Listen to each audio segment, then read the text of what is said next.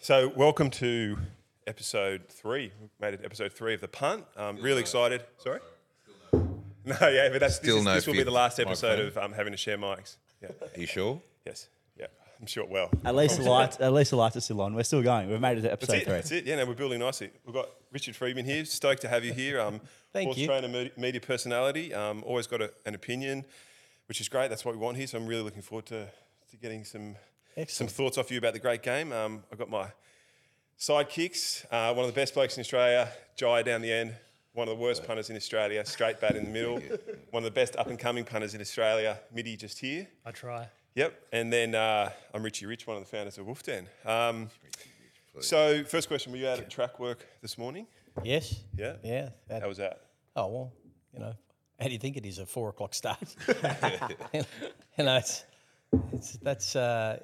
I love training horses. I love horses, but the hours are brutal. Yeah. And without I wanted to talk about that more later on, but I may as well get into it now. So you were airborne, you had a great media career, everything was going well, and then suddenly you decided to get back into training. What happened? Well, that's interesting. It really sprang out of my son wanting to be a trainer, Will, who's now my partner in the business. And he, in spite of all my discouragement, and really I did discourage it. I said, no, try everything else first, hoping you'd find something. How old's Will now? Well, he's 30 now. Okay, so he's had a fair crack at everything else. Yeah. And he said, no, I want to be a horse trainer. Well, that was about 5, 6, maybe 7 years ago. Yeah. And he was going to basically join Michael Freedman as a foreman and take his pathway through there. But then Michael went to Hong Kong, and sort of Will said, well, that looks like the end of my pathway. Yeah. And I just at the time thought, well, I suppose we can get a few horses and I'll train them and I'll teach you how to train and we'll take it from there. Yeah, awesome. Was he always at the track when he was a young fellow? No, he's a pretty good golfer. Okay. Don't spend a lot of time on the golf course. He can play guitar. He can played in a couple of bands and things like that. And he's tried a few different things. He's a good character. I haven't met him, but we've had a little bit of banter, and he's funny. He's had a pretty rich upbringing. He calls you Big Dick. So. Does he? Is that right? Does that make him Little Dick? Is he Little Dick now? Is he? Well, unfortunately, teaming up with Will, we've now been sort of branded the Dick and Willie show. That's a good one. And so, at the moment, he's Willie. Yeah. Awesome. So you guys are one of the most famous racing families in Australia. And I wanted to... A lot of people... Sins. Yeah, sure. A lot of people watching this podcast won't realise how big you guys were in the late 80s and 90s. And I want to roll back because it was such an amazing time in racing. Yeah. I want to roll back to that and have a good talk about it. But can you just sort of set the stage for us, like when you guys were kids, was punting and horse racing a big part of your upbringing? Yeah, they were. I mean, our great-grandfather was a very successful jockey. He rode 3 Melbourne Cup winners, so it's been in the family a long time. Yep. That was back in the First World War days. So, it's over 100 years ago. Racing was all there really was in Australia back then, right? Yeah, I don't know. Really. Yeah, sure. I may look. Sure. Fair call. Yeah, I hear it's the case, right? But it goes back that far, and it came through my father's side, and we grew up in a horse stud in Yass, the brothers, and we just. We knew nothing else. On Saturday, the old man took horses to the races, so we went and strapped them. And what kind of racetracks are we talking about? Oh, mostly Canberra, Queanbeyan, Goulburn. Yep.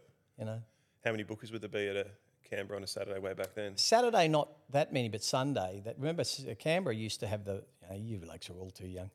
Canberra had the first Sunday meetings because different territory, different laws and rules and things. So they had the first Sunday meetings, and then all the big bookmakers would come down and field at Canberra on a Sunday, and there would be a whole ring, and Terry Page and Robbie Waterhouse and Bill Waterhouse, and all the big names at that time. Back when I was a kid, back in the 70s and 80s, they'd be there every Sunday. So what, 20, 30, 40 bookies? Oh, there, yeah. Yeah, big ring down there. So I think there's a good story coming about betting it in the ring at Canberra, but we'll get to that pretty soon. But so I did a little bit of research as a good interviewer should, and it sounds like you guys set up in...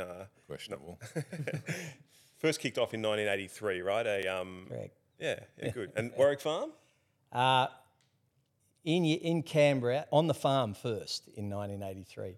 And then we had a bit of luck with a one horse, and then thought, we'll just be horse trainers, So when you say bit of luck, is that you had a big crack at it? Yeah. Is this Sitting Bull? Yeah. Right, It's an old story. Okay, because there's It's a long story too. Let's do it. You want to do a long story? Yeah, all the detail, we want everything. There's nothing better than like smash. Everyone watching this wants to hear about the bookies getting smashed. It doesn't happen anymore, and there's nothing better than a dynasty being set up via a big plunge. So let's do it. I'll cut it short because it can go on for like 30 minutes. We spilled a few horses on the farm, and Dad had a grey horse sitting out in a paddock getting fat, and apparently no one had paid for it. And he basically, they weren't paying their spelling fees. So the old man said, picked out two of us at the dinner table, you and you, right? You go out and round that thing up, bring it in here, we'll send it up to a dogger sale, which is where they sell horses for pet food. Yeah.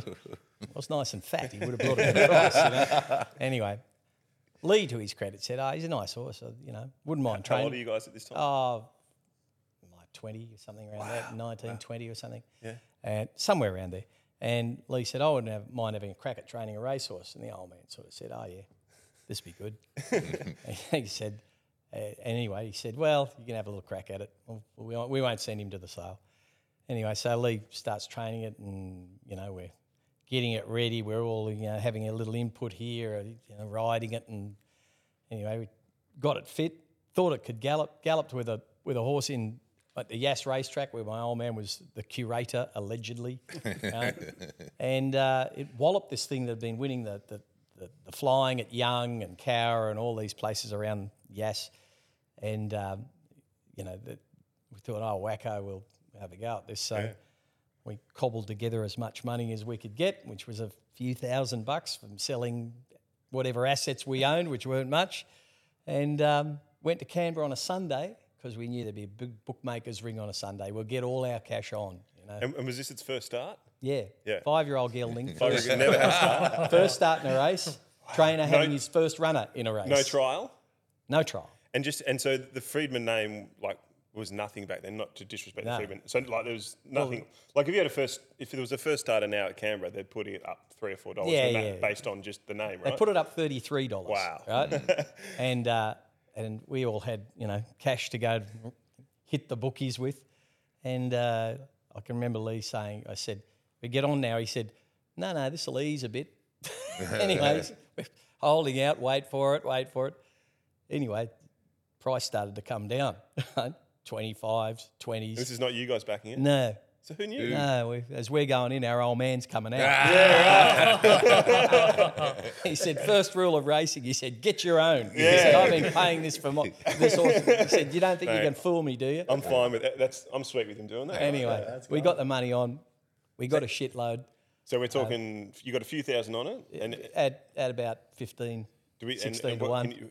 What was it, collect like 100,000 something? No. Do the math. Yeah, so you got so 45,000. Around that. It was a huge amount in 1980. What were they letting you on for? How much were the bookies letting you on for back in those days? I don't know. Whatever we had. Those days it's just they bet anyone. Did you get Grandpa Bill and Robbie? You got them? I can't remember those details. I don't know. But anyway, we'll ask Robbie. He'll probably remember. It was a shitload. Anyway, we took him to Sydney his next start and had more on, and it won by that far. And we thought, we'll just be racehorse trainers. It seems easy. Yeah. Talk us through that night after the plunge. What was the night like after that? No, just a few beers. I don't know. It was mixed feelings. Looking at the old man, he got more than we did.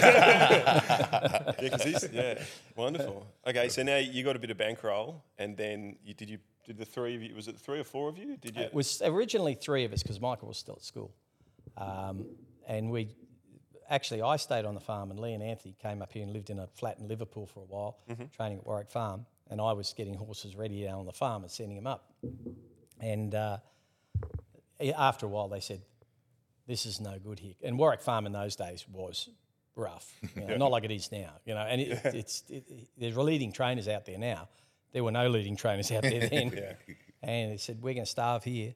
So he said, we tried to get on Randwick, and they, sort of wrote our letter of, we want to come to Randwick, and they said, who are you again? And said, Tommy Smith and that were dominating. This time. Never mind. We were no hope getting in there. So he said, we've got to go to. There's only one other place to go. You've got to go to Flemington. Yeah. None of us had ever been to Victoria. Mm-hmm. The first time I went to Victoria, I went there to live. Wow. Drove the car down with all my possessions in it, and moved into a stable block that we bought. With Sitting Bull money? Yeah, there was some of that in there, and a whole lot of borrowings. Yeah. And because we knew there was a bylaw in Victoria that said if you owned a stable adjacent to the Flemington Racecourse, because it's Crown land, that you had the right to train on the course. Right. And I don't think the club knew it. Anyway, we turned up there and said to Ron King, who was the course curator down there, the manager, said, Mr. King, nice to meet you. Richard Freedman, Lee Freedman, Anthony Freedman.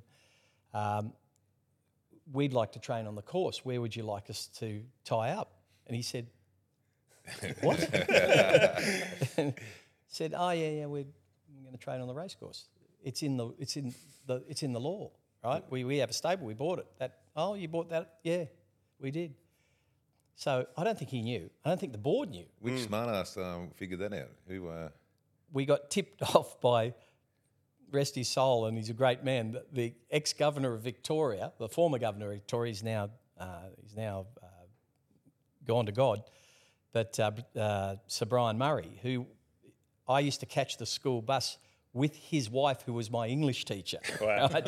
And that's how we sort of became family friends. This is before he became governor and Lady Murray. And he said, that law's in there. Don't worry, boys. If you buy the place, you're on. So we bought the place, got on there. And they said, how many horses you got? We said 6. And they thought, I'm sure they thought, they won't last a few months. 6 months, they'll be gone. And better off letting them do it so no one finds out that they can do this. We'll just bury all of this. I mean, 18 months later, we had 66 horses on the course. And so how did you go so quickly to 66? Was it through networking or through winners? Well, no, we got down to... I remember we had our first runner in Victoria, was at Sandown, a horse called... I'll remember his name in a minute. But you'd think I would remember that, but I'm old. Anyway, I remember who wrote it. Paul Jarman wrote it. And he duly won. It's her first runner in Victoria. They'd never heard of us, never heard of any of our horses or anything.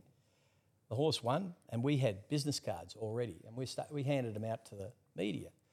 And they said, trainer with a business card? This is weird. Right? But we figured out, media, of which I've been part of, are inherently lazy. And if you write their stories for them, in those days, none of the trainers would talk to the media. The media were enemies. But we just embraced them and said, you ring us any time and we'll fill in your pages for you. So we just got more and more attention and trained more and more winners and ended up with more and more horses. Yeah. Now, I don't know that it can be done these days because everybody's into what we were doing, but no one was doing it then. Did the old fellas not like you, young they upstarts? hated us. Yeah, I was going to say. So who were the big trainers back Pretty then? much everybody hated us in Victoria. Colin Hayes was big, Angus Armanasco, Jeff Murphy, Bart Cummings had a big stable there. Pretty much a who's who of racing down there. But they were all in their twilight years. Yep. And someone was going to, fill it in behind them. And, we just filled up the vacuum. Were you guys betting up back then? Were you big punters? We probably, yes, but we pretty much figured out that, the old days of, setting horses up for the punt then, which was common and they all did it, it was on the way out because we figured the more and more winners we train, the more and more money we'll make out of commissions out of the wins, but also out of trading horses and breeding and all that, all sorts of different ways of doing it. It was the start of the real commercialisation of racing, wasn't it? Where there was, and we sort of cottoned onto that, and we had a few different ways of doing things to the old trainers. Yeah, and we managed to build a pretty decent sized business. Awesome. So we'll fast forward to the golden years, let's call it. And I got a great quote out of when I was doing my research from someone who wrote an article in the Sydney Morning Herald. I don't know if you read it or not, but he said, "I love the Freedman family. Like a whole generation of fans, they're the reason I fell in love with racing in the late 1980s into the early 1990s. With their Wayfarer sunglasses, tailor-made suits, and wild success, including 4 straight slippers, they made the sport cool." Right? Huh. Great quote. Yes, very nice. So I want to get into... I must thank my cousin for this. First question is, so you guys made the sport cool in the 80s, 90s. Do you think you still make the sport cool now? No, we're too old to be cool. we're more into dad jokes and, grandchildren now, but that's very nice. It's a great quote, isn't it? It is, and we did have a different style. That all started with the Wayfarer sunglasses because Lee is, almost legally blind. He can't see without his glasses. And he's particularly sensitive to bright light, right? So he used to wear these sunglasses all the time. So we thought we'll all wear them. And then we got a sponsorship from. Did you really? Yeah, from Bolle. How good. They didn't have. We started off on Ray-Ban. Yeah, right. We gave them a try. Said, They said. So, but Bolle, the guy liked racing. He said, "Yeah, I'll give you sunglasses." And I don't think he gave us much money, but he gave us the sunglasses. Yeah. As many as we wanted. So that was funny. We had, I don't know if our suits were tailor-made. I've already pulled some great photos of you guys in your Wayfarers and suits at Fleming and back. There's some good photos. Yeah. Maybe we'll get you to It's easy to get suits that fit well when you're 61 kilos. It's harder as you get bigger.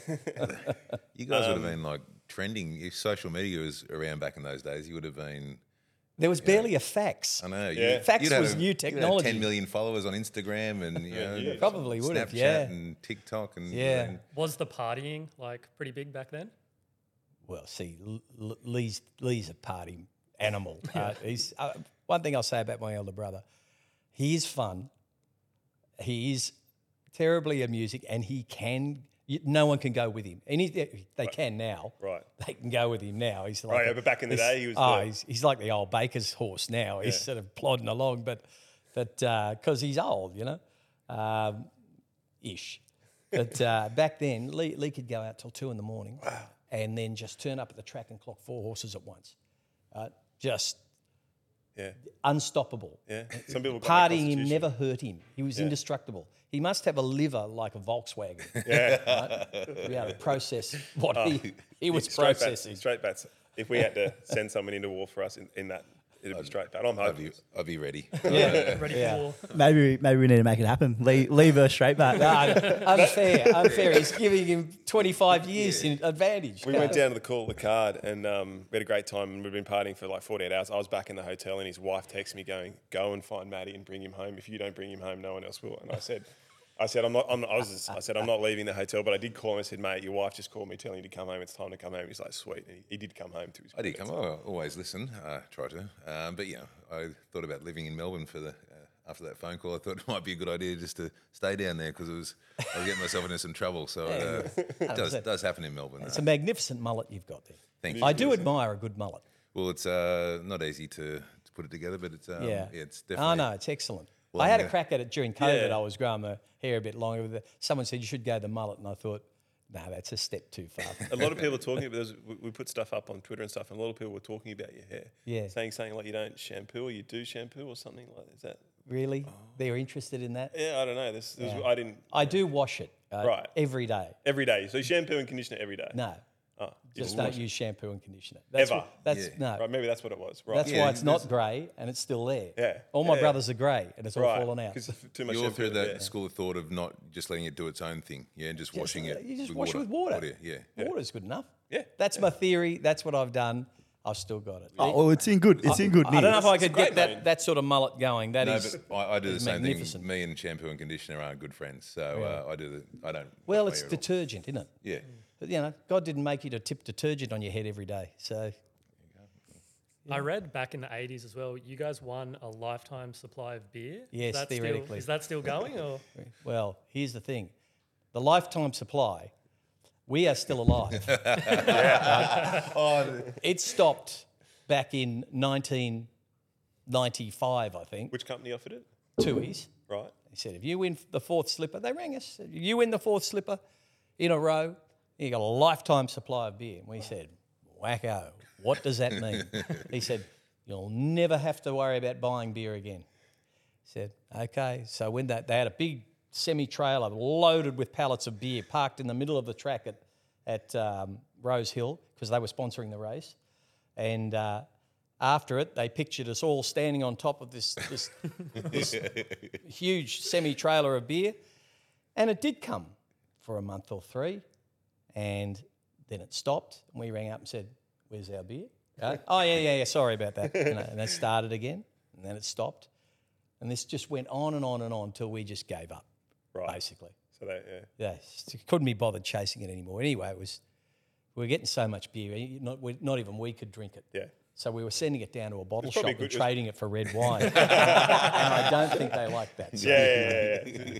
Not in the spirit of the game. No, apparently not. So, I mean, we could talk forever about that period, but why don't we focus on, you just mentioned the Golden Slipper, we'll talk about that in a sec, but the 2 Melbourne Cup wins, so terrific. Yes, that was a... Raymond Shane Dye. Yes. His first Melbourne Cup win? Yes, it was. Yep. And we were a bit in shock. We had 2 runners in the race. Would you believe the great Superimpose ran second in the Melbourne Cup and 4th in a Melbourne Cup after that? What a horse. Yeah, I mean, do you boys know how good Superimpose was? You probably...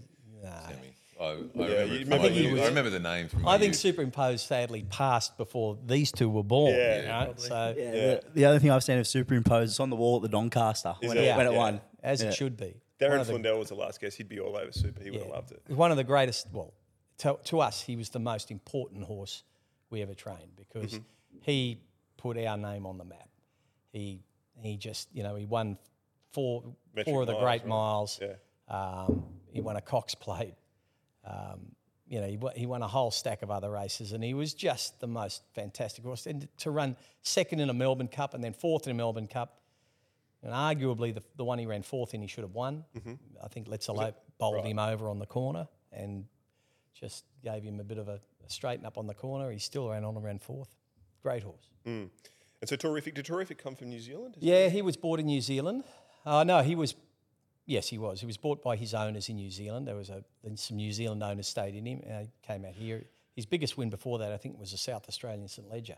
Yep. So in those days, that sort of horse in a proper handicap could win. Yeah. I don't think it can happen now. Yeah. Awesome. And then the Sub-Zero. Yeah, well. Was that 2 years later, Subby? He was 1992.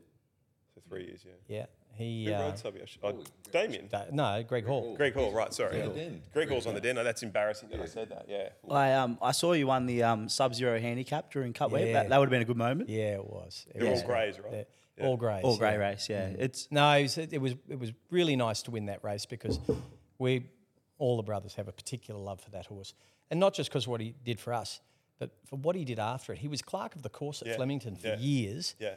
And then when he could no longer be that, he started going to schools and nursing homes and hospices, and he's just a phenomenal animal right till his end. And Everything he lasted till he was, 31 or 2 or something.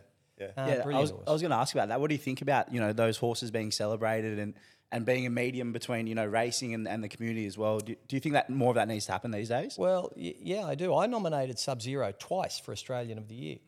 And the first year they said, you can't be Australian of the Year because he's I said, why? He said, because he's a horse.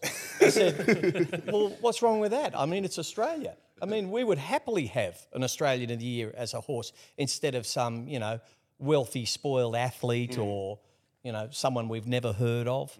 Everyone knew Sub-Zero. So I thought it was rather unfair. Yeah. But there you are.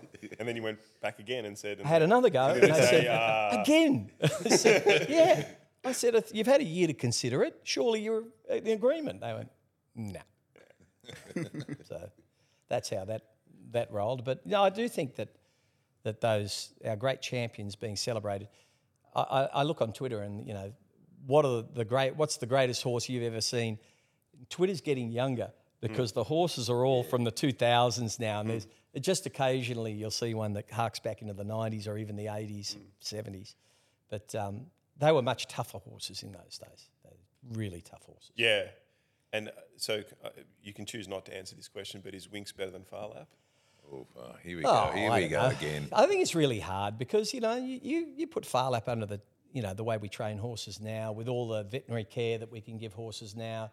You put him under that regime, who knows how good he would have been? He might have been just as good as her, maybe better. Who knows? It's just really hard to say. I hate comparing horses of different eras because each era changes what's required and what's demanded, and the tracks change and the style of racing changes and the weight scale changes, and it's very hard to compare. Do you want to have an interest in answering who's the best horse in Australia at the moment? The reason I ask these questions is because they stoke a lot of debate, which is good.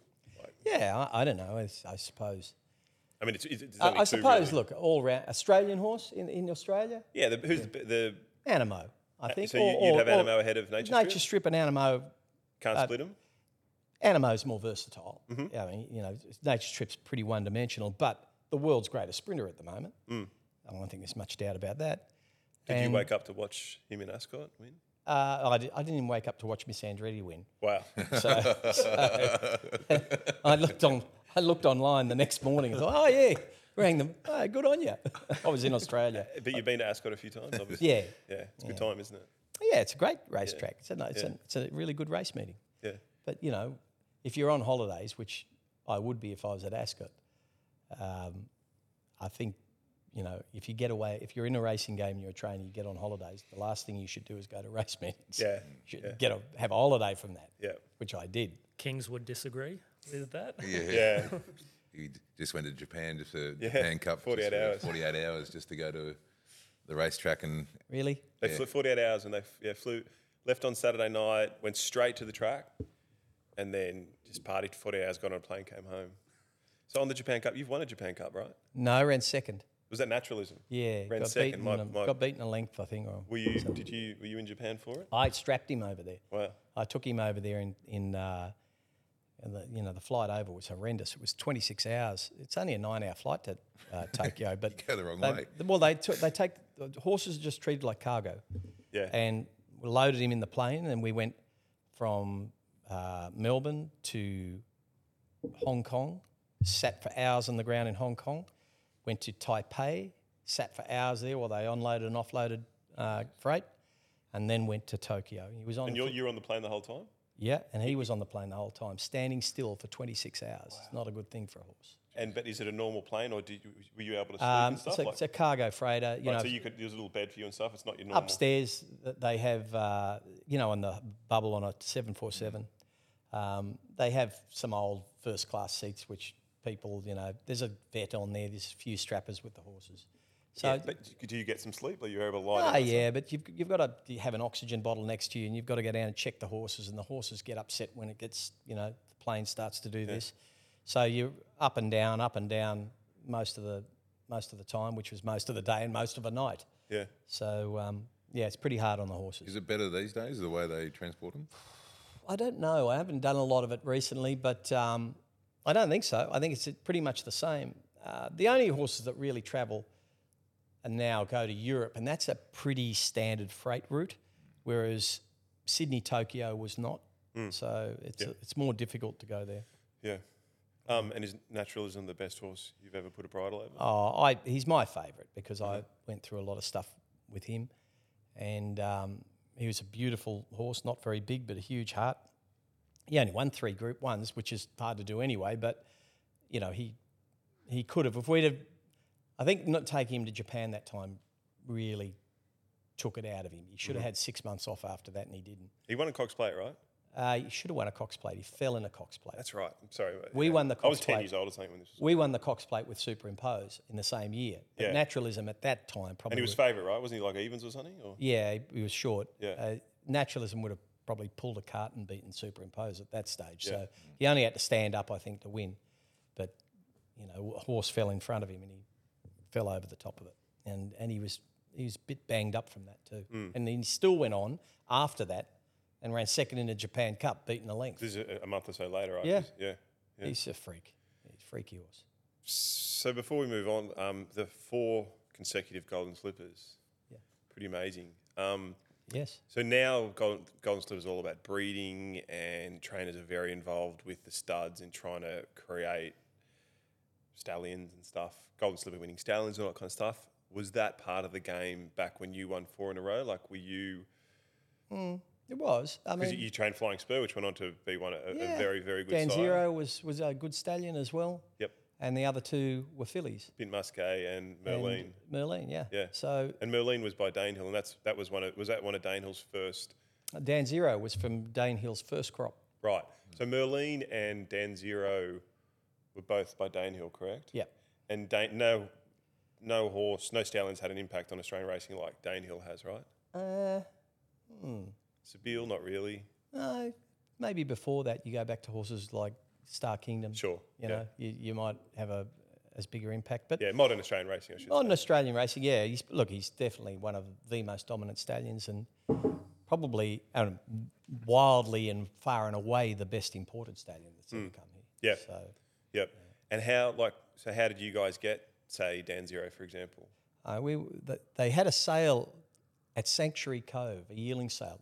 Someone decided they're going to take on Magic Millions, who are on the Gold Coast. So they went up to Sanctuary Cove and they called it the Sale of the Sanctuary.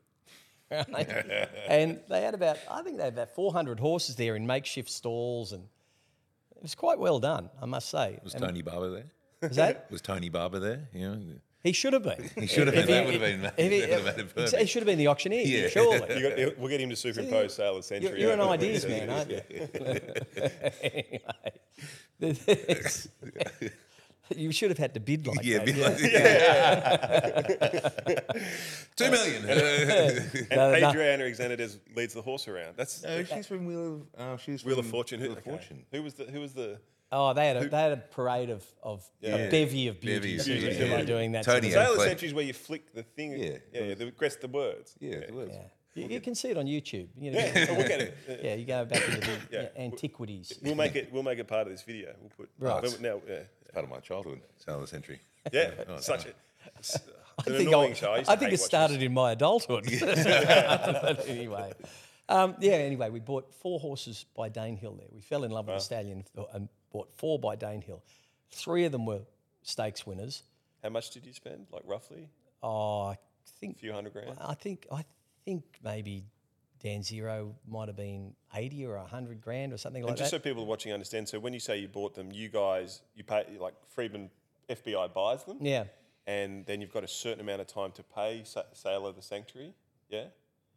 It's quite a long time, that- usually with that's how it sale works out, right? houses. Is it That's like how it's- that's how it works. That's what trainers call specking horses. Yeah. So you put your hand up, and then Yeah. You you've got a buy couple them and then months. you subdivide them. Yeah. Yeah. Except the difference between property developers who buy land and subdivide it is they make money out of it.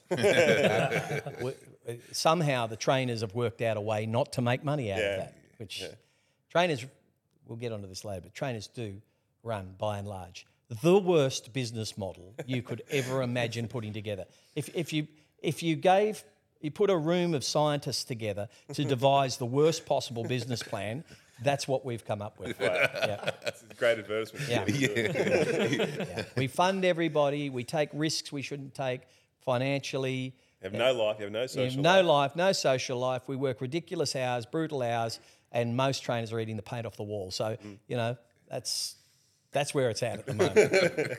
Welcome to training. Yeah. But anyway, we bought these 4 horses. 3 of them were group. Sorry, and so Danehill wasn't particularly Hadn't big had in a the runner. trap. He was Yeah, right. new, Sweet. First, Yeah. oldest were Yeah. yearlings. Yeah. All 4 of them were Metro class. 3 of them were stakes winners. 2 of them were group winners, and 1 of them was Dan Zero, won the Golden Slipper. So that was a pretty. We've never found a stallion we liked as much since. Yeah. And did you hold on to any part of Dan Zero, or was it completely sold? Well, we ended up with breeding rights and things like Yeah. that. And what stud bought Dan Zero? He stood at Arrowfield, Yep. and so did Flying Spur, Yep. and. So you've had a lot to do with John Massaro over the years, I'd imagine. Yes, Yeah. yes, We we've need- been I'll try and get him on long-time the friends, couch. and he's been a supporter of the stable for as long as we've been training Yeah. serious winners. Yeah. He was he helped me. So we got a minimum bet limit in about 7 or 8 years ago. So bookies had to bet punters, which you helped me a little bit in the sense that you gave me some advice on what I was doing, not so much to get it through, but just how I was handling myself in the media.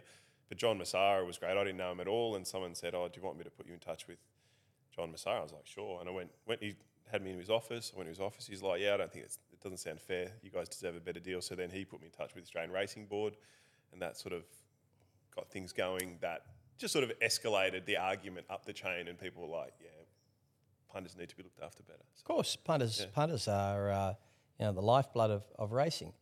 the interesting thing, sorry to interrupt you, but there's a lot of, you probably see this, a lot of animosity goes towards the breeding fraternity from punters. They think that breeders don't put enough in, but it's ironic that John Massara had actually quite a lot to do with getting a minimum bet limit in for punters. Yeah.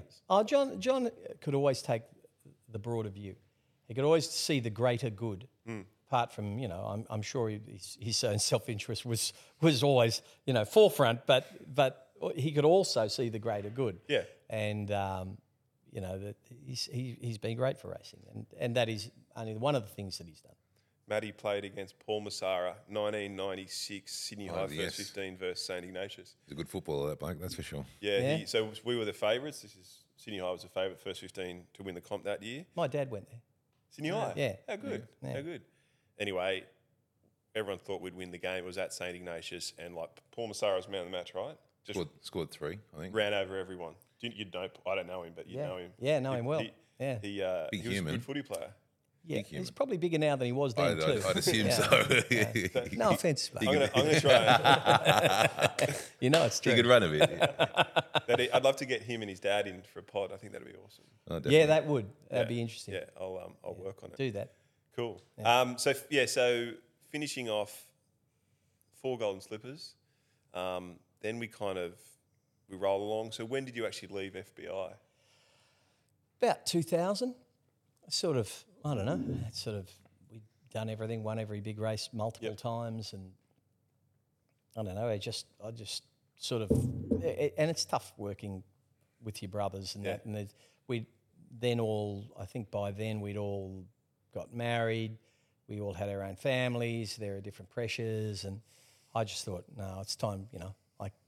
I got an opportunity to do some breakfast radio up here on 2KY, so I thought, we'll have a crack at that. Can always go back to training. Were you tired of training then, would you say?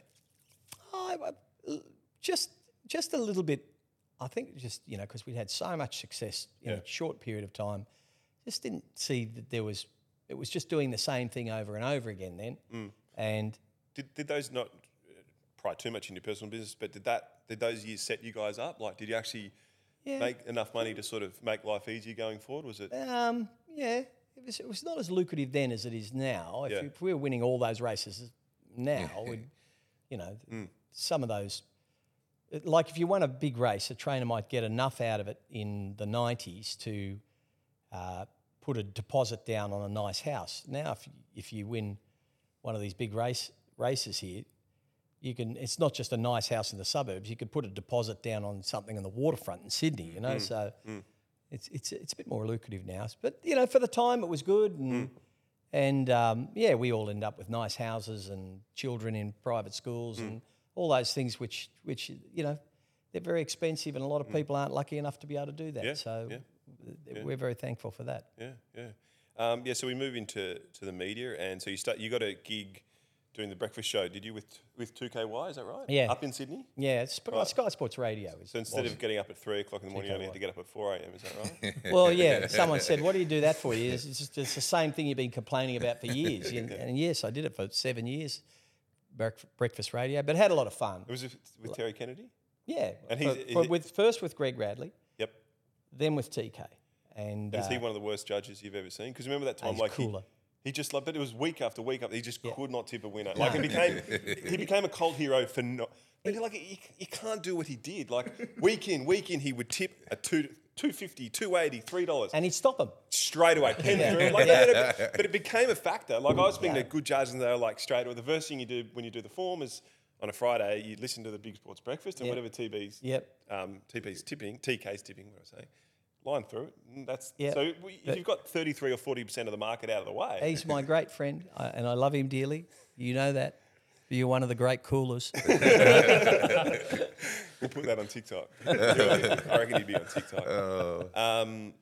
Right, so they were great years. And then, of course, Racing Retro. Yeah. I was doing that actually before I did Breakfast Radio. I was doing it in Melbourne with Simon Marshall. Yeah. And because I used to do that on a Sunday morning. Go to the stables, then go and do this show, and and then try and get some sleep for the rest of the week. Yeah. But so that was great, and once again, Greg Radley was there, Ronnie Duffy, I've worked with him. Shadow's one of the greats. I love the Shadow. So it was like, it was a really important show back then. Like I feel like I was obsessed by racing then. I was like in my early 20s, and like every Sunday morning you'd be like so hungover, had the best night ever the night before, and you're like, sweet, all I've got to do today is watch Racing Retro and then just chill out for the day. Because you'll find out everything you need to know. Well, yeah. Well, and you and Ronnie would go at it, which was great. So, and Ronnie's still on there, even. He's one of the great survivors, Ronnie. Yeah. I couldn't survive it, but he did and does. Yeah, and he's just been to Perth. Has he? Yeah. He was. He'd be staying in a very expensive hotel. Crown Towers, probably. He loves all that. Yeah. He loves that. He loves staying in a good hotel. He loves one of his great things to do is to go to Portofino in Italy and, go down to the beach in his robe. Yeah, but I've noticed like he would put ones of his with nothing, like just his board shorts, and then and he's put them up on Twitter. But I noticed in the last couple of years he's pulled back from that. He's become a little bit more self-conscious than he used to be. But we're all getting old, aren't we? Quick question, Amelia's Jewel. So he was there for the Northerly Stakes, and he was complimenting the staff who were running the meeting for Sky Racing, and they do a great job. But just quickly on Amelia's Jewel, have you been watching her? I'm aware of her performances. It's quite extraordinary for a filly to do that, and she's I'm looking forward to seeing her over here competing in some big races. So, I wonder how she will go against the absolute top class. I mean, they're a good class of horse she beat over there, but she's got to go up another level. If she can do it, hey, she might win one of the greats. So, she can't do any more than she is, right? I mean, you can't. No. Personally, I don't think you can fault her at the moment. She's beating up. I know she doesn't have much weight, but she's beating up older horses at weight for age. And she's doing it tough too. She's taking runs, and she's obviously very talented. But Saturday was just the big thing because he just pulled her out and then said, "Hit the button," and then she just goes bang, and that's what you need if you're going to be like 100%. Yeah, you got to have that turn of foot. Yeah, and she's got it. Yeah. So bring her on. She's a big favourite in the Den. Everyone's been backing her every start. Everyone loves the Jewel. Loves the Jewel. You see, this is the difference you see between punters and trainers, and is that you'll love the Jewel, and then next week you won't love the Jewel. Right? You get to pick and choose. Yeah. It's like there's a difference in the commitment between. When I say, don't get me wrong, I think punters are hugely, and I know they're hugely important to the game. We've got to look after them, and we're all in the game together. But their commitment is race to race. If you're a trainer, strapper, jockey, and to a large degree owner, your commitment, you can't just commit, uncommit. I'm not betting today.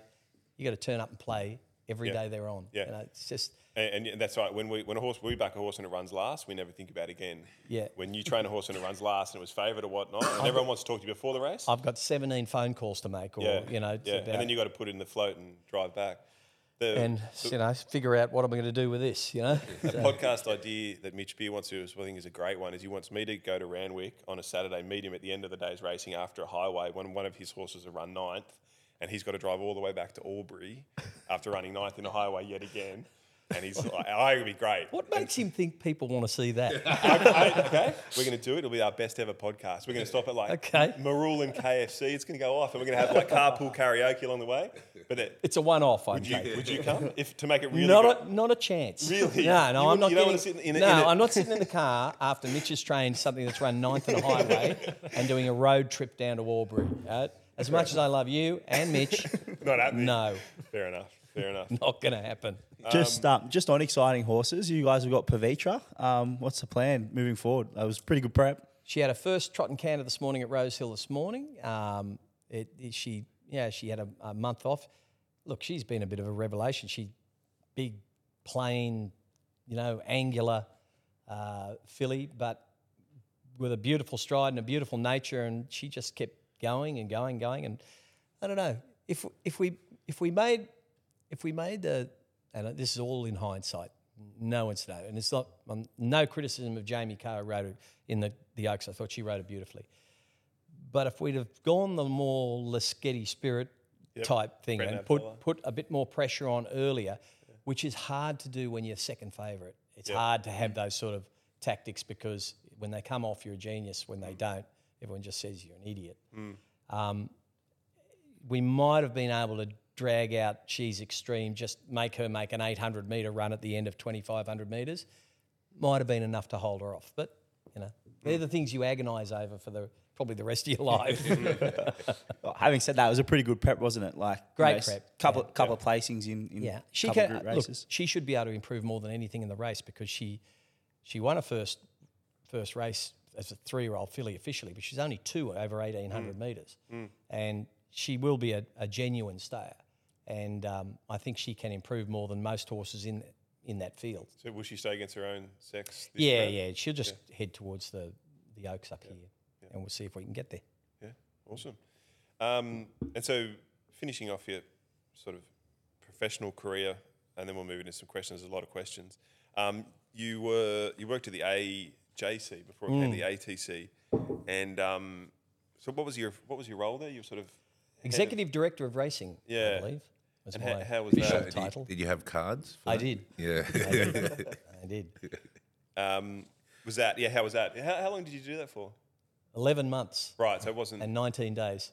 Yeah. But who's counting? So it just didn't really work with that. Is that? No, it wasn't really. I thought it was a good idea at the time, but as it turns out, I'm probably not cut out for the administrative life. Yep. I'm not happy. I'm not comfortable with intransigence and obfuscation, Yep. which I think are 2 essential qualities to be a successful administrator. Yeah. And I kind of wanted to get things done, but the wheels turned too slowly for me. Yeah. I did have a couple of hard tasks to do. The trainers didn't like it much, but Yeah. And because when I got there- racing was struggling when you were in that. There was nothing going on. Like, no. yeah. Well, tough. it was Is this sort of mid 2000s? Is that? 2007, 2008, around Yeah. then. Look, there were a whole lot of things that needed to be done. When I got there, I said, I need to be familiar with all the trainers' leases and licenses on the courses, the 2 courses, Randwick and Warwick Farm. Of course, they didn't exist. The trainers had none of the trainers, including Bart and Gay and everybody, none of the trainers had any official legal relationship with the club. Right. And so it was an untenable situation, and I had to get everyone signed up to new licenses. Well, that was a nightmare.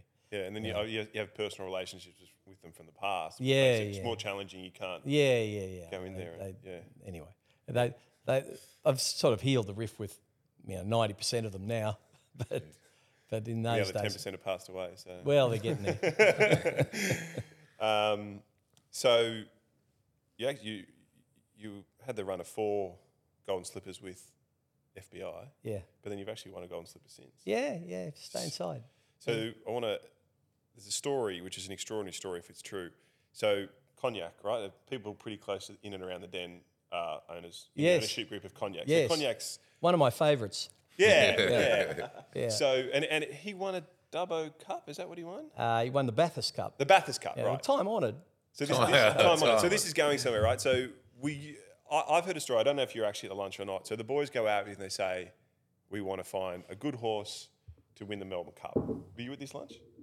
No, I don't think I was. Okay, cool. So they say, one of the Freedman brothers were at the lunch, right? Yeah. And then they say, we want a good horse from Europe, UK to win the Melbourne Cup. We're ready to spend. Let's do it.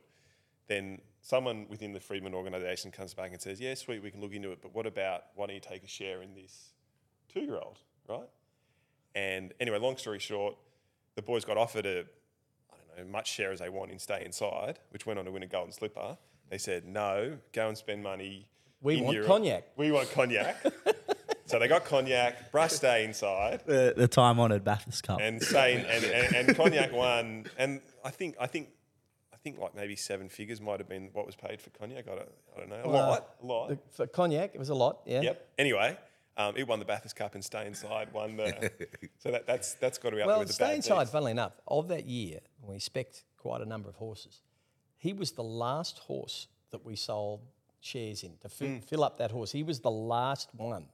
So that story would be true. no, right? it could be true. It could well be true, that, because I've got a friend who's, I don't think he would mind me saying this, Andrew Hall Lacey, who runs Channel 7's TV coverage. Related to Rick, or that must be his son or something. Yeah, he's Rick's nephew. Yep. His father's Dyson, who's part owner of Forbidden Love. Oh, right. So anyway, I've known the family for a long time. Great people, and he and I owned a 2-year-old together, which we were going to trade to Hong Kong, and we had him sold to Hong Kong. And Andrew said, "Oh well, that's good." He said, "I'll get my share out of that horse, and I'll put it in that extreme choice colt that you've got, right?" Anyway, the sale fell through, right? And it took us another 6 or 8 weeks to sell that horse. By that time, we'd sold all the shares and stayed inside.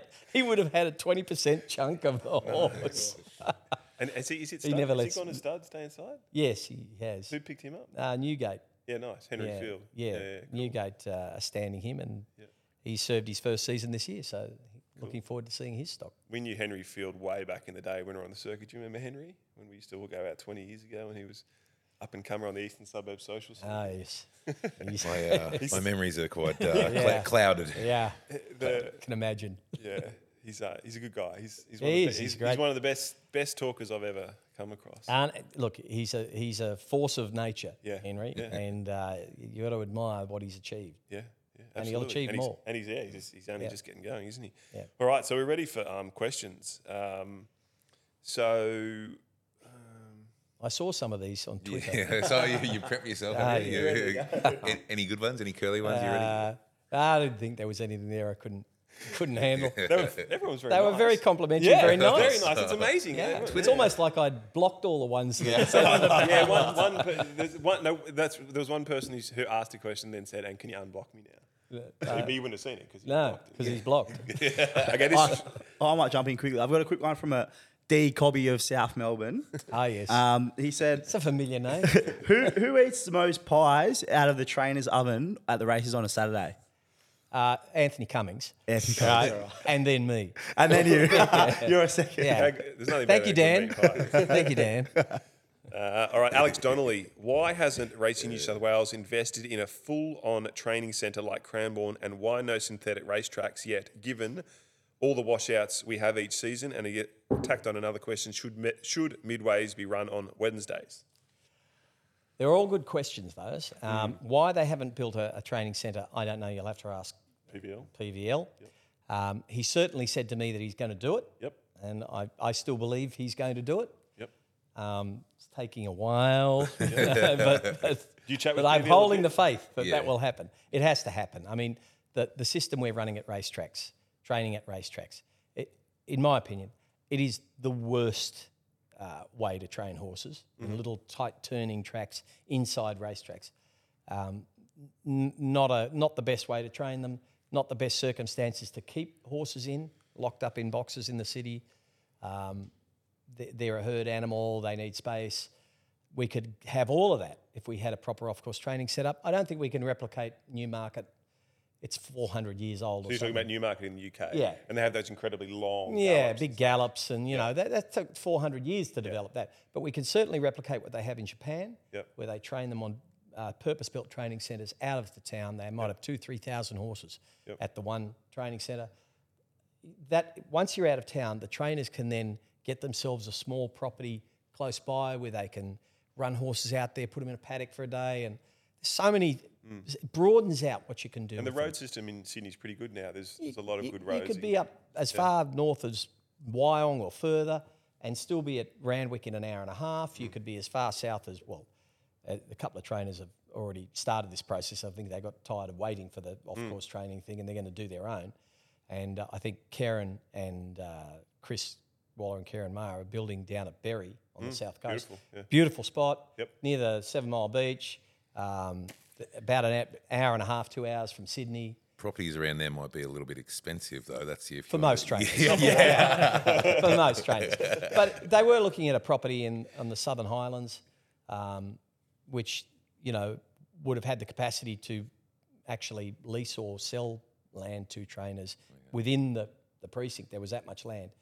It hasn't happened, but I'm hopeful that it will happen because for the horses' sake and for the trainers' sake and to get staff. Yeah.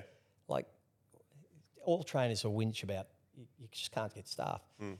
Is it any surprise that young people who basically take strapping jobs in stables don't want to get up in the middle of the night to work a split shift, to work 6 and 7 days a week for what is as much as we can afford to pay them, but is not Barely the living top wage. end of the scale, you know, closer to the other end. It's a wonder we can't get staff, you know, but there are trainers out there who just want to bury their head in the sand and say, oh, you know, things will change. Well, they won't. Yes, they will change. They'll get worse. Yeah. That's how they'll go. They'll get worse. So, you know, if you had an off-course situation, suddenly wherever they are, if they're out of town, rents are cheaper for the staff. They can put more in their pocket. They can start in the daylight and work most of the day. You don't have race meetings coming on, you know. So there's no real reason for starting at 3 o'clock in the morning, right? I heard that it was because there used to be traffic on the roads, and Gay or Tommy Smith's stables in Randwick, they'd be on near Anzac Parade or whatever. Okay, so save you all this time, right? Yeah. Just go to an old trainer who doesn't want to change. They'll have a laundry list of reasons why it's a good idea. Right, but there isn't. Is there any? In total, it's a bad idea. Yeah, because I mean, horses race in the middle of the day. Why can't they train in the middle of the day? Well, they're probably healthier not doing that because they sweat very heavily. Right. Probably you've got to limit to about 10:30 in the morning on the hot days, and even on the hottest days, probably 9 o'clock in the morning is fine. 10 o'clock in the morning, get away with it if they're not doing gallops and things like that. But, you know, we trained at Markdale for years down on the peninsula in Victoria, and the boys started when the sun came up. Yeah. In summertime, it comes up earlier, so you start when the sun comes up, and it's, you know, you're done by 10 o'clock, 11 o'clock in the morning, everyone done. You know, at wintertime, sun gets up later, but you can work virtually all through the day because of school.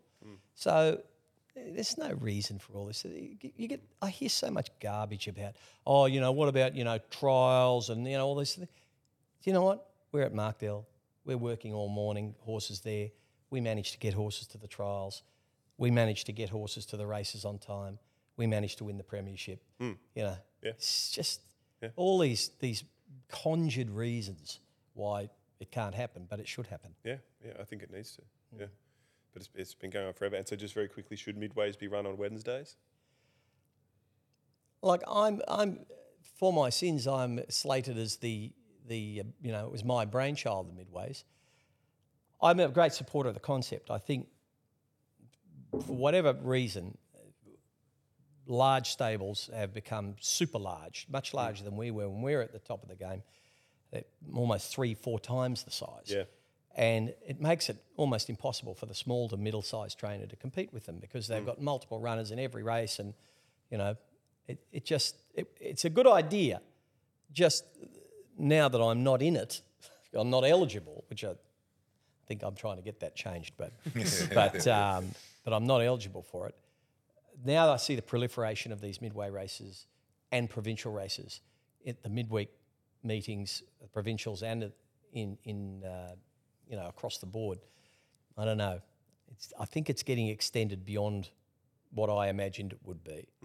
And it makes it very hard now for anyone who's not a midway trainer to actually program horses. So, you know, I think they just got to tinker with that. Yep. Make sure they get the mix right. Yep.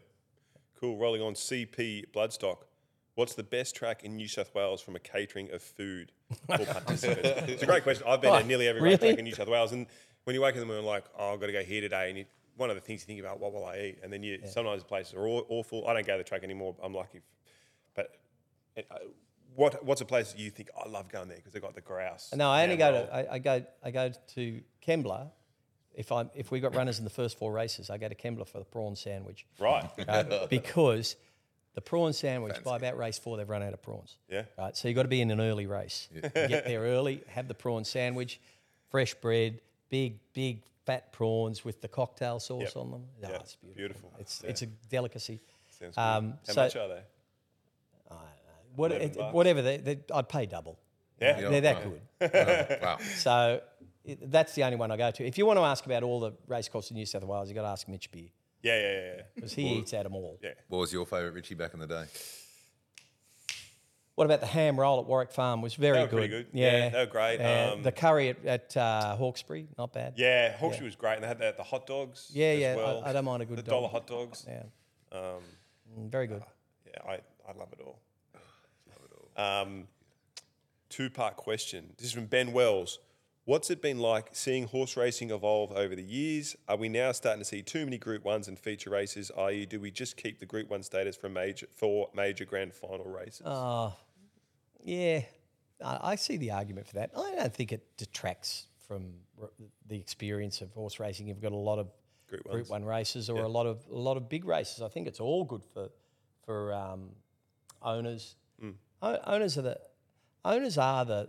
I know the punters have got to be protected, and the participants, they seem incapable of protecting themselves, except for the jockeys who are very good at it. For one reason, they stick together. That if the trainers stuck together, they would run racing, but they can never stick together. But I think that owners are the participant group that are under the most pressure. So important. And you'll have nothing to bet on if they can't afford to race horses. I look at the races and just say, who's paying for these horses? Like, where do they all come from? We're a small country and we're just so much racing every day. Like, who pays for them all? It's just amazing. You've got to be careful of the stats you get told too. You'll get told there's more owners now than there's ever been. Yeah, but look at the size of share they own in the horse. Yes, there are more owners, but they're all the way down to micro owners. That's good, right? Micro share. It's good, but you have 1,000 owners in one horse. That's one horse. We need an X number of horses to operate this industry. And if you ask the trainers, they'll tell you that the bigger owners are owning more horses and the smaller owners are owning small parts of horses and therefore less horses. There are less horses in that pool. And that mix has been changing and is continuing to change, and it's getting more and more like, the pyramid's getting narrower at the base and higher at the top. It's all being squeezed in. That's not a good thing for racing. That's not good, because you end up like the equestrian industry, which is just run in the professional sense by large benefactors. It's not the way it used to be in horse racing, where everybody could own a bit of a horse and now they can, but it's very small bit. And you've got owners owning hundreds of horses each. And they're great too. And I'm not devaluing them. There's nothing wrong with that. I want as many of them as I can get in my stable. But I don't think it's healthy for the sport at large. And I think that should be. I think a lot of the money that's going on the top of the sport, going onto the huge races. I think this is my opinion. I've voiced this to Peter, and he doesn't necessarily agree, and that's fine. Is that I would like to see less of the money going there to those huge races, because I see that as more and more money to fewer and fewer people. Whereas I'd like to see more money distributed to the most people who can get it, and that means putting more money on races like maidens and Class 1s. Most people's horse never makes it past. If they win a race, they might be able to win 2. They might be able to win a maiden in a Class 1, and a lot of horses just stop there. If they could get a big chunk of their investment back out of those 2 races, they'd reinvest. It'd be. I liken it to racing is getting to be like this big lottery, but the ticket costs $100,000, right? And if you win big. I prefer the poker machine model, where it returns 85% of everything that's put into it to the average punter. People playing, Keeps people. Because I've owned a couple of horses, like shares in them. It's tough going, Unless you get a good one, it's easy. That's what I have to say to people. It doesn't matter what you spend on a yearling. If it's good, it'll be cheap. It's just very, very hard to get a If good it's one. not good, you'll find it expensive. That doesn't matter if you spend $20,000 or $2 million. If it's good, it'll be cheap, and if it's not good, it'll be expensive. It's true. Yeah. Jim Boyle, how do you choose jockeys for rides? Thankfully, I've been largely removed from that process, and we have a jockey agent who is a jockey agent who books our rides for our horses, and he's across what everyone's doing. He's much better at it than we are, and so we get the best jockeys we can, but I don't have to do it. So yeah. Do you get your say though? Like, would you? Oh push? no! It's like You're like, no, that's not happening. These are on the favoured list, and these are on the blacklist at the moment. Yeah. Now that's a moving feast, because they're all going from the favoured list to the blacklist, and then back to the favoured list. And you don't send out any voice memos after a race? Haven't do you see learned not to do that. I know. Didn't Moose do it last week? Yeah, that was. Yeah. Ooh, got a big. Did you hear that one? I did hear that. Yeah, and I did hear that Moods said, you know, I've apologised to the jockey, but I'm not apologising to the person who released it. Yeah, which is probably fair enough. Yeah. But you know, he's a big boy. He's worked in media. He knows that everything that he loves it. If you record anything, whether it be on paper or by voice, you've got to record it expecting that it will be distributed to other people. So all your conversations are done in person, are they? On the phone, WhatsApp. Yeah. Did you see Moody's his new thing? He's taking on credit card surcharges or debit card surcharges. Is he? Yeah, that's his new thing. So That's true. It's ridiculous. I hate it. It's not. It's just. I know. So you buy a Coke and they charge you like 5 cents to buy the Coke. It's not the 5 cents. It's that you're getting robbed. No one wants to get robbed.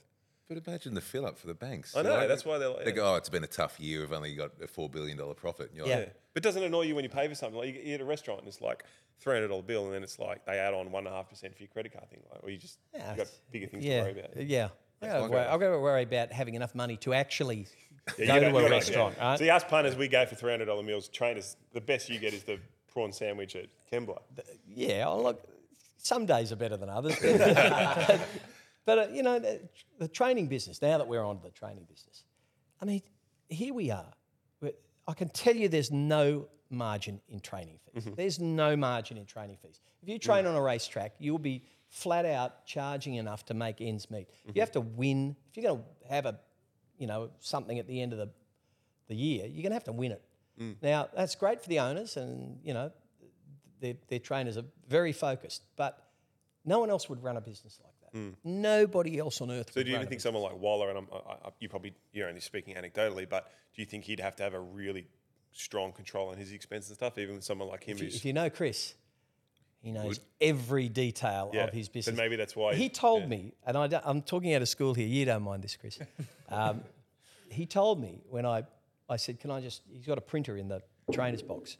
I said, "I just need to print something out." He said, "It's 2.5 cents a sheet." Print out of that. So that's how finally.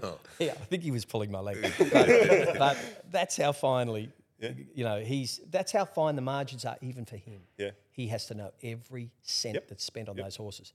And if you go to put your fees up, all our expenses have gone up in the last 12 months. Our salaries, I think, in racing, certainly in the city, would have gone up 20%. Right? Our feed would have gone up 10. Our rent's gone up, I don't know, I've forgotten, maybe 8 or 10 or something like that. If you go to put your fees up 10%, there are people who will literally ring you and give you a pull through for doing it. And you know, some of them that in the past have been people who are making a fortune out of other parts of the thoroughbred racing industry. We won't go into it, but you know, I thought it was a bit rich coming from them. But you know, trainers do not charge enough in this country. Owners will be horrified because the bills are high anyway. But because we run this ridiculous system at racetracks where everything has to be jammed into a 4-hour window in the morning, it's the most expensive way to do it. If you want to peg training fees, get the horses out of racetracks onto purpose-built training centres where the cost can be controlled more. And, you know, falls on deaf ears. MMA Field Smith, do you think any idea what this question will be? No, but I know he's him. a friend of yours, Ask him about his nickname, #George. No idea what that means. Is that George Costanza or something? Yes.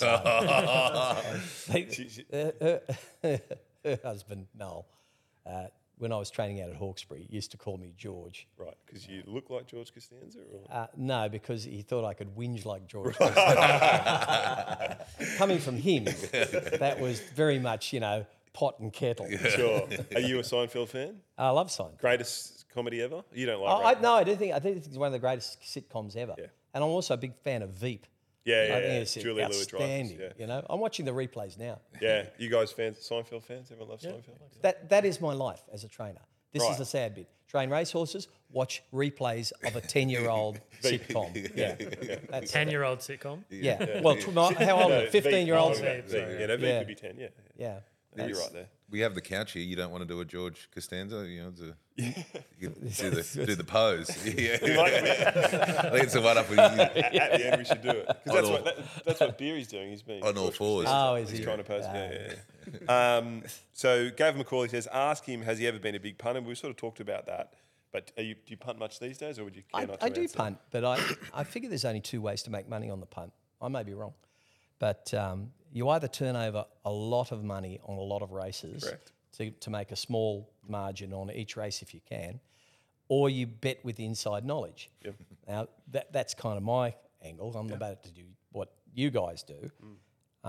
So I like to just bet on my own horses when I think their value, which will be I don't bet on anything under $5, you know.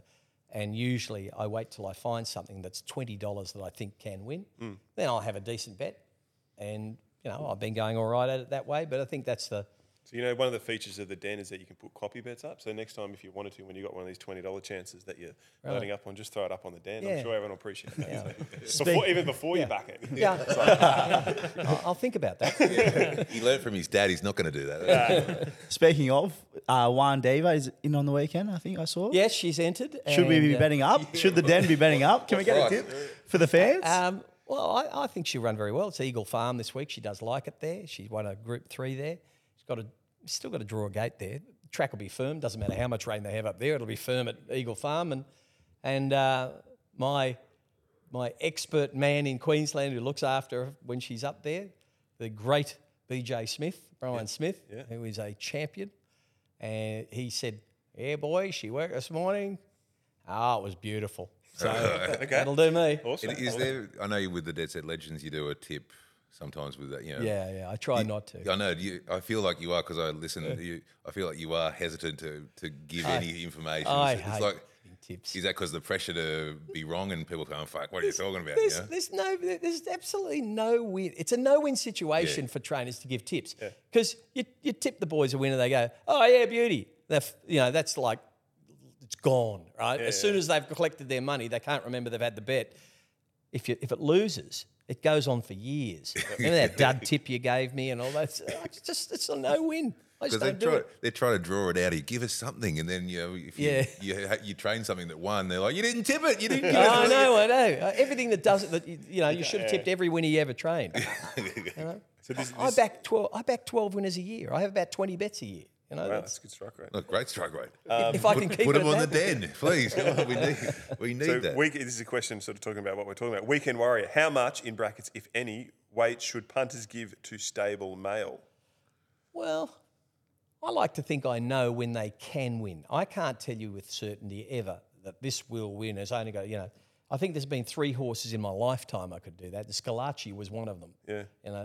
Said he went up to a Kyneton maiden and for his first start and, he started 6-4 on or something and, said this just it can only get beaten if it falls over. So it's free money? Do you ever say free money? We like saying free money in the Den. Was it free money? Yeah, it was free money. But little did I know is that there was a horse called Mavone in the race. It ended up a Group 2 winner, and it was in the same maiden and ran second. Yeah. So he could have just as easily been knocked off by a Group 2 winner in a maiden at Kyneton. There's how many variables you can't control. Do you ever talk up like your competition to put a bit more pressure on them and take it off yours, like the interviews pre-race? Oh, I like doing that to train other trainers. Just saying, oh no, your mix horse should be favourite here.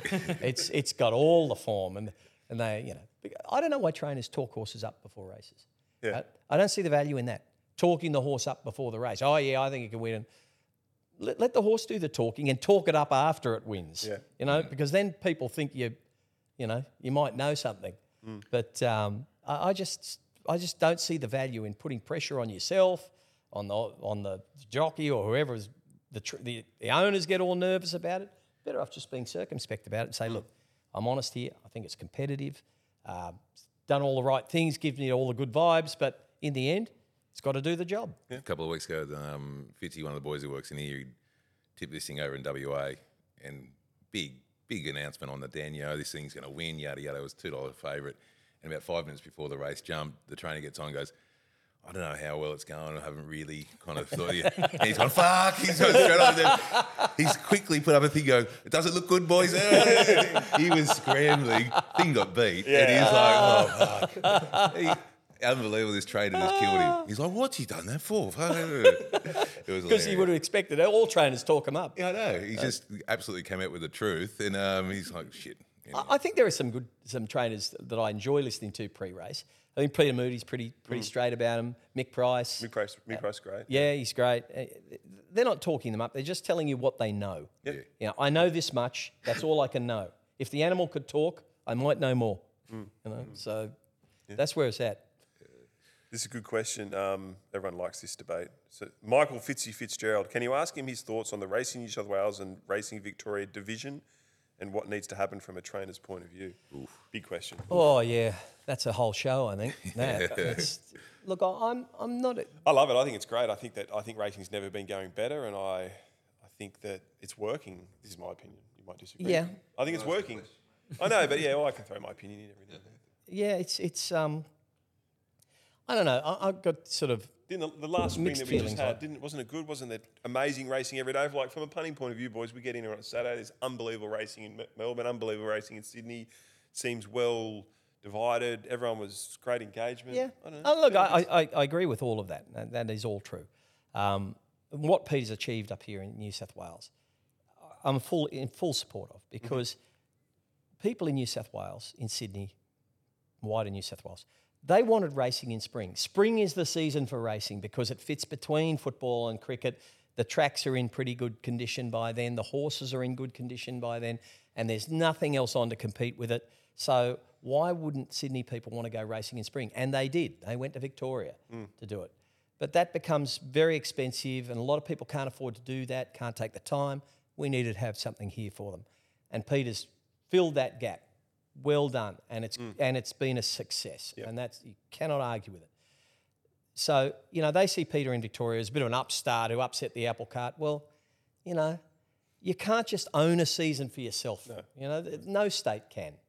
Yep. Every state administrator has got to maximise the return for his state. That's his job. Yeah. So they had to expect that was going to happen. I think Victorian racing's going better because of it all too. I think that they've lifted the bar. They've had to innovate as well. Yeah. And that has been a positive. But if they can now, that they've both sort of filled up that space, if now they can work together to maximise the return for the whole industry, I think that would be a good thing too. Yeah. Murray Connellan, don't know him, but seems like a good bloke. I know him. A lot of people know him. Ask him about discounts at servos. Ah, yes, Murray. Murray was my offsider when I worked at the AJC. He's a great mate of mine. And I used to call him Zippy. I got to order him around. Zippy, do this. Zippy, do that. Right? Anyway, he said, he was whinging about how much he paid for something. I said, did you bargain? He said, oh, no. No, I didn't. I said, well, one advice to you, young man, bargain for everything. He said, you can't bargain for everything. I said, you can. He said, all right, what about when you buy petrol at the service station? I said, yeah, you're not going to get a discount on the fuel price because that's loaded into the system, but you'll get free stuff at the counter, right? I said, so you go there and say, I'm not paying that. I want something else for it. In the end, to get rid of you, they'll give you a Mars bar or something like that. You'll get something. Right? So you've always got to hustle. So I think he's taken it on board. Yeah. Awesome. And he's annoying service station attendants. When was this? What year were you doing these? Are you still doing it now? I've always done it. You're still doing it now? I try and get something off everything I buy. Yeah, but it takes you, like, we were back when you got to Flemington, like, you were hustling, then you worked out a way to get on a Flemington when no one, you just got to, moral of the story is hustle, hustle, hustle. We loved how they dance. It's all about hustling. Look, no one's going to help you in this life. You don't, as my old man said, get your own. So there's still that lesson from... I've never forgotten it. I think he's right. So we've got 6 more questions just to manage everyone's expectations. We'll rip through them pretty quickly. Punt Hub, good friends of ours. How much time and effort is spent on placing horses going through their grades? Yeah, a lot. Huge thing, yeah. That's my sort of thing in our partnership. Will's more on... Will's quite into the technical side of training, and that means... he's measuring a lot of stuff on horses that when I started training couldn't be measured, but now it can be. So he's into sort of that more scientific side of it, and I place the horses. Right. So you don't have a form analyst, you just do it yourself? No, we do have a form analyst, I think he's been very good for us. I'll load in a heap of options, like where horses have got to go into the spreadsheet, and then he'll go through and look at the multiple nominations for one horse and say, okay, noms have come out. this race looks easier than this race. This one looks the hardest. So if you draw well in this race, I think that's the one you should aim at. And that's really helpful. And, you know, it's got to the point where we will have horses accepted in 2 different places and we'll wait till 5 minutes before scratching time to pick the race, because sometimes a race completely changes complexion with scratchings at 7:30 in the morning. And if you're not sort of nimble and on your game, you're too committed mentally to one option, you can miss a... And, you know, with the standard of horse that we've got at the moment, which is, you know, after the split with Michael, I don't think there's any doubt we've probably got the less of the good The run to the litter. Yeah. Well, no, I wouldn't say that, because that's disrespectful to the horses and to the people that own it. But, Sure. but there are certain horses that I would like more of certain horses. You know, it didn't happen. But we've got to place them very well. Placing horses right will win you more races than anything. Yeah. So I imagine we've just got to be on that a lot. Yep. You know, and you know the good horses place themselves. There's a pattern with them. Yeah. They just place themselves. Yeah. But the lesser horses need to be placed very carefully. And do you find that mixture between the new fold that your son's doing with the data and your old school kind of approach, does that mesh well, or? That can be oil and water type stuff, and you know, because it's taken me a while to come around. Some of it, and look, he's on the cusp of measuring things that haven't been measured before, and some of that's going to work and some of it's not going to work. He knows that. But there have been things that are establishing and still establishing that we can measure. There are certain measurements when we know when to work horses hard and when not to. And I think that's important. Yeah. And that comes out of the human training. Because you mentioned before how the horses back in the day were probably tougher. Is that because you were just they had to be. Yeah. We'd grind them a bit with work, and the tough ones, more of them would survive it because they were tougher breed. But that's kind of seen as old school now, and new school is you've got to wait till they're fully recovered before you stress them again, because it's not actually even for humans. You'll ask any human trainer of elite athletes. It's not training that improves performance. It's the body's reaction to training, and the body has to be allowed to react to training. So you know, it's new, but everything in horse racing is new. It's a dynamic game. That's what keeps you involved and excited about it. Is there's something new every day. New horses, new people, new jockeys, new methods. You know, it's like any racing industry, whether it's cars, horses, whatever.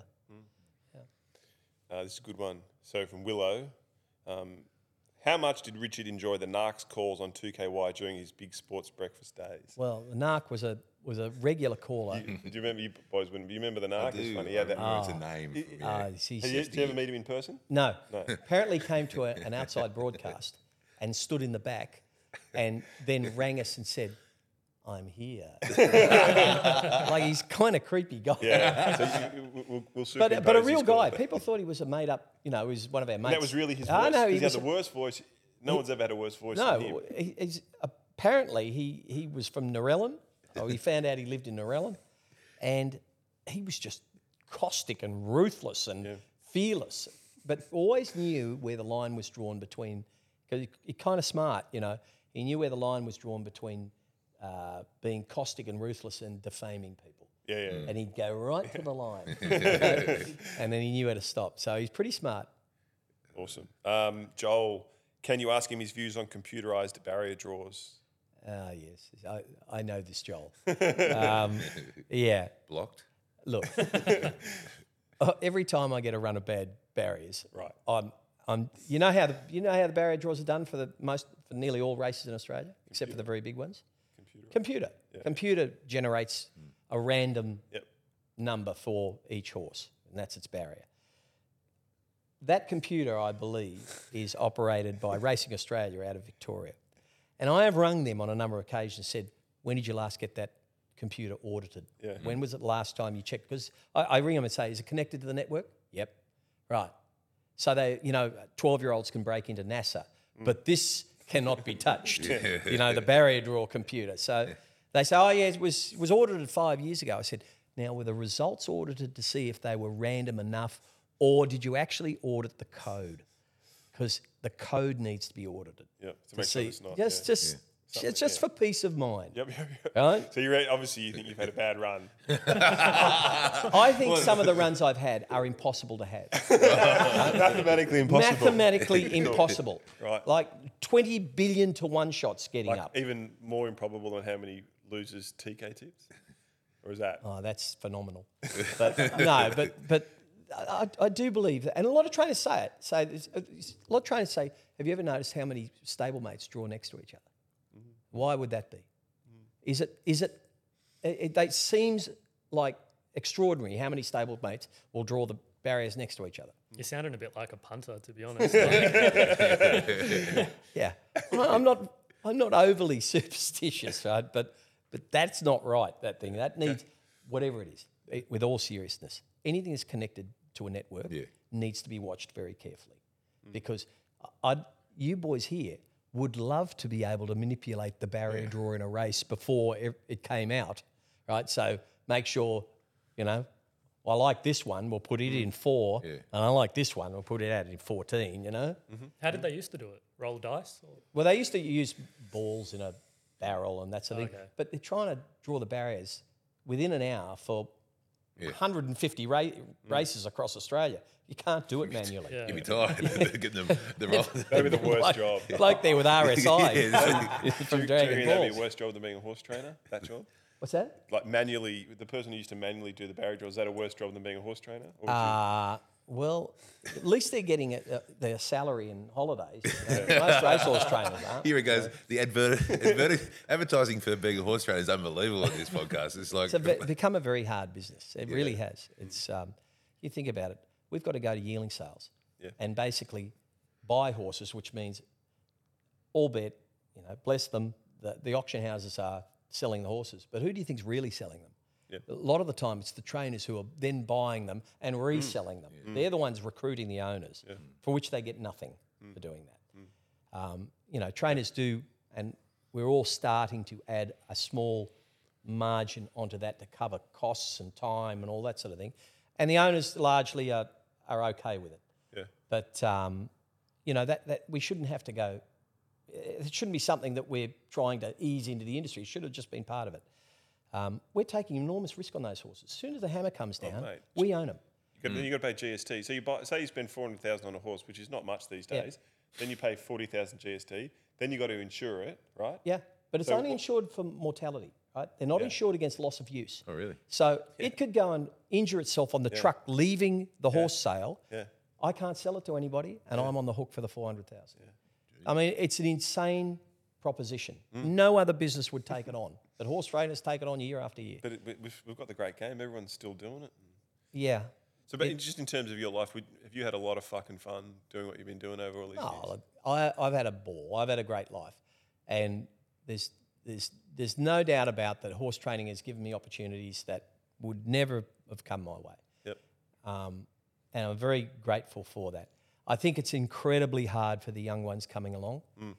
They almost have to get a big sponsor, get behind them with money to fund them to a level where they get enough momentum to make it a profitable game. Starting as we did with nothing, I think that's an incredibly hard path now. And that's sad, but that's the way that the sport's going, that's where it is. So, I think anyone thinking about becoming a horse trainer, unless you think you've got a backer, someone who can really fund you into this business, I think you're taking on a very difficult task. Marty, what is more challenging, media or training? Media's a doddle. Yeah. It's just a doddle. Yeah. You just turn up and talk. Like today. Your total investment, like a haircut. Yeah. They'll even give you the suits on. Racing restaurant. Yeah, so, being a horse trainer, the investment you've got in equipment, the responsibility to staff, insurances. The list of things just goes on and on and on. And with no capability of actually predicting what you might earn in that year. Yep. Horse wins, you get this, horse runs second, gets beaten ahead because, the jockey dropped the whip 10 metres out. there's your whole year changes.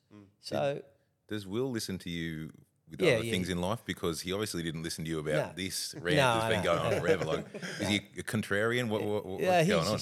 He just thinks I'm old and cranky and, and bitter and he might be right about all those things. We wanted Will to come today, but he couldn't, which is a shame. He didn't want to listen to this again about don't be a trainer, don't be so good. Yeah, well, all the old trainers like that, and all the young blokes say, don't listen to the old trainers. They've had their day. I saw a funny quote from your dad who said he spent $500,000 on you and your brother's education, and he got 4 horse trainers out of it. Yeah. He said he did. He said I spent $500,000. Lee was at Scott's. I was there for a while. So was Anthony. Michael was at Melbourne Grammar. Like these are not cheap schools. No. And got 4 horse trainers. He said I could have sent him to Yass High. Yeah. Got the same result. He's probably right. It's even more reason he steamrolled into the ring at Canberra to get some of his money back. Get your own, son. Yeah, it's a good one. That's a T-shirt, isn't it? Get your own. What was your father's name? Tony Freedman. Get your own, son. 2 to go. This is a great question from Alex Allam. How many training preps does it take to work out a horse is up to standard before shipping them off to a country trainer or selling them? How quickly do you know before they have their first start if they are going to be a stakes horse, for example? There have been horses we've known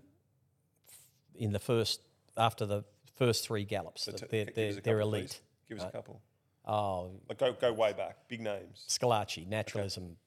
Straight away, like we're fucking on here. There's been a list of them. Mahogany not so much. Probably took a little more time with him, but they're elite from the jump. There are other horses that have become elite horses that you wouldn't have known. Mostly horses that perform at 1,600 metres and further, because it takes time for those horses to develop, and they can not show a lot early, and they can be, they can even run in races and look average, and then suddenly you get them to a distance they're at. So the stayer is much more difficult. How long does it take for the average horse? Look, if I was forced to sack everything I didn't think would be Metro class after its first gallop, I would get it 80% right. Yeah. Right? Yep. But it's the 20% that you can't afford to miss out on. Yeah. You could sack that in that 20% could be a champion. Well, Winks that could be going. That could be a life-changing horse in there. You cannot afford to miss that, and neither can your owner. So you need to just take it a little further, and it usually takes me till I kind of know if they're only country class, largely before they've had their first run in a race. Mm-hmm. And then if they're not going to get past provincial class, largely after they've had a few races and maybe even won one or something like that. But there are even horses even today. The thing we've got called Amatuba took 6 runs to break its maiden. Around the country, provincial. Then it breaks its maiden. Then it wins a Metro race. Then it runs second in a Saturday race in Melbourne. And then it started favourite here in a Saturday race, albeit she didn't get much of a run on Saturday. But there's one that's come from something that I could easily have sacked before it broke its maiden to something that's going to win on Saturday Metro races, 150,000 prize money each. I mean, it's a hard thing to know. Ask your trainer, you got to find out now. Okay, but if I sack a champion, don't blame me. You made me do it. What's the best one you've let go? Oh, I've never cared to remember. It's like ex-girlfriends, is it?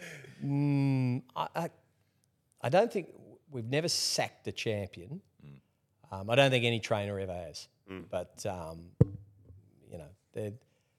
there would be horses that have won group races that we probably. I don't think we've sacked. They've probably been taken away because they weren't firing with us, and they've gone on to win group races. That's happened over the years. I can't really remember anything that stands out though. You mentioned Mahogany before. So Kerry Packer was a co-owner of Mahogany. Yeah. You have much to do with him? No, but Lee has a good Kerry Packer story, which I'll happily tell. When we first started training, my old man had a couple of horses in the paddock that somehow belonged to Kerry Packer. Right? And not Sitting Bull. No. But we just took these horses and started training them, and we're sending bills to the Packer Enterprise. Park Street office. And they were getting paid. Yeah. So we were pretty chuffed about that. anyway, they weren't much good. In fact, they were pretty bad. But the first one was having its first race in a maiden, I think, at Canberra. And Lee said, yeah, I'm going to ring Kerry Packer. I said, no, you're not. You're not going to ring Kerry Packer. Just send a note or something, you know. And he said, no, I'm going to ring him. Right? So somehow he had Kerry Packer's office number. He rang the office, just on a Friday, I think, and got the secretary, the receptionist, and said, my name's Lee Freedman. I'm a horse trainer. I've got a couple of horses for Mr. Packer. I would like to speak to him. Right. And scurry, went away, phone went quiet, came back and said, Mr. Packer's not here. What did you say your name was? And he said, you're a horse trainer. And his horses, yes. Mr. Packer's at his Palm Beach residence. And Lee said, oh, that'll be fine. I'll ring there. Can you give me the number? They said, okay. So they gave him the number. So Lee picks up the phone, rings Palm Beach. Packer residence. Could I speak to Kerry Packer? It's Lee Freedman. I'm a horse trainer. Who? Lee Freedman. I'm a horse trainer. Click. Waited for about 5, 6, 7 minutes. Nothing. The phone's off the hook. Next minute. Hello? Mr. Packer. Yes. Who's this? Lee Freedman. Who? Lee Freedman. I'm a horse trainer. I train a couple of horses for you. What are they? So anyway, he went through it. He said, and what's happening? He said, I've got one running in a maiden. It's having its first start. And Lee went going through you. We're not quite sure if he's, the whole trainer sort of explanation speak when you don't quite know what's going to happen. And he said, I'll stop fucking wasting my time. And I hung up. I said, how'd it go? He said, not very well. Anyway, 20 years later, 15 years later, Mahogany's in the mounting yard for the Derby at Flemington. And Lloyd Williams comes down and says, Lee, I'd like you to meet Kerry Packer. He said, nice to meet you, Mr. Packer. Lee said, don't reckon you'd remember it. He said, you rang me at Palm Beach. I told you to stop wasting my time. What a memory. Yeah, awesome. The big man. He would have some big cracks at Mahogany. I know that 1997 was when I first started working the races. Kerry Packer was in the betting ring. I was in the betting ring as well. And he was betting with Harry Barrett. Yeah. And I had a mate who was working for Harry Barrett. And I think he had 2 bets, 700,000 and 200,000 a horse. And he had $1 million on Mahogany. I don't know what might have been the shorts or something that day. And Mahogany won. Yeah. So he had $1 million on Mahogany at one with Harry Barrett, which was good freaky betting. Horse that.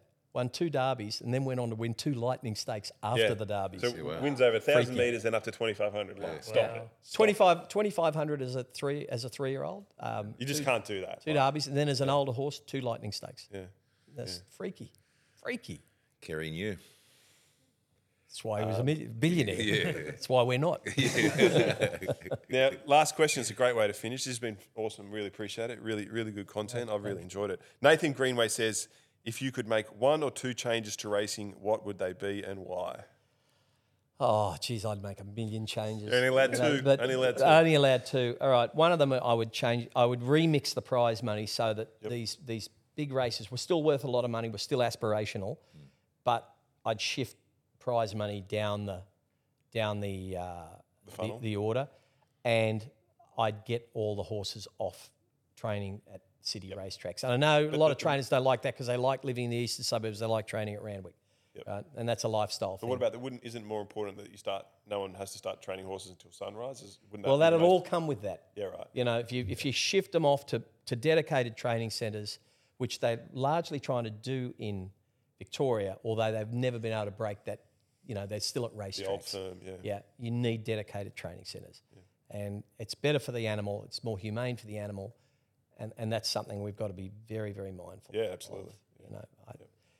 We all love the horse so much. So Well, we do. We're using an animal for our pleasure. With that comes a huge responsibility to that animal to look after it and take care of it. And we probably weren't doing the best job in this industry. And we're doing a lot better now, and we'll do a lot better in the future. And that's one thing that could be added to it. Great way to finish, boys. Anything? No. If you did distribute that prize money to lower races, do you think some of the big trainers would strategically then target those races? Well, you'd have to spread it across all the lower races so that no one gets to target it. They did actually move to that with Bob's payments. They increased Bob's payments on certain lower grade races quite substantially. Of course, the big stables just targeted those races. Yeah. So it was ending up in the same pockets again. Yeah. you've got to have a system that avoids that, where everybody gets a lick. All right, we're good. Absolutely. Thanks everyone at home. We've got Brent Abdallah on next week, which would be great. So looking forward to having He's him. good talent. Yeah, he's great. And Ask him about when he... Is he in the good list or the... Oh, he's in the good list. He's in the good Hard to get, but he's in the good list. You got a question from already? This is I just want to know, what possessed him when he stood up and bowed on Let's Get His Spirit over the line. One of the greatest scenes I've ever... one of the greatest things I've ever seen in racing. All the time. One of the great rides as well. Yeah. That was all the time. That was just to stand up on a galloping horse, turn to the crowd, and then have the temerity to put your hand on your stomach while you bowed. It's just out of this world. But thank you. You're a very busy person. You didn't owe us anything. You didn't even know any of us before. No, we came, I didn't know these boys. We've had a bit of interaction. Yeah. But thank you very much. All the best with Will. Pleasure. Everyone's cheering you guys on. And, that's great. Thank you. Yeah. No, we need all the support we can get out there, boys. And there'll be plenty of yearlings to buy shares in. That's it. So if anyone's keen, and you just call up. Don't be frightened. Yeah. Just call. Just call us up and say, I'd like to be in a horse. You're in. Bang. All right. Goodbye to everyone at home. Thanks very much. See you guys. Till next time. Peace. See you guys.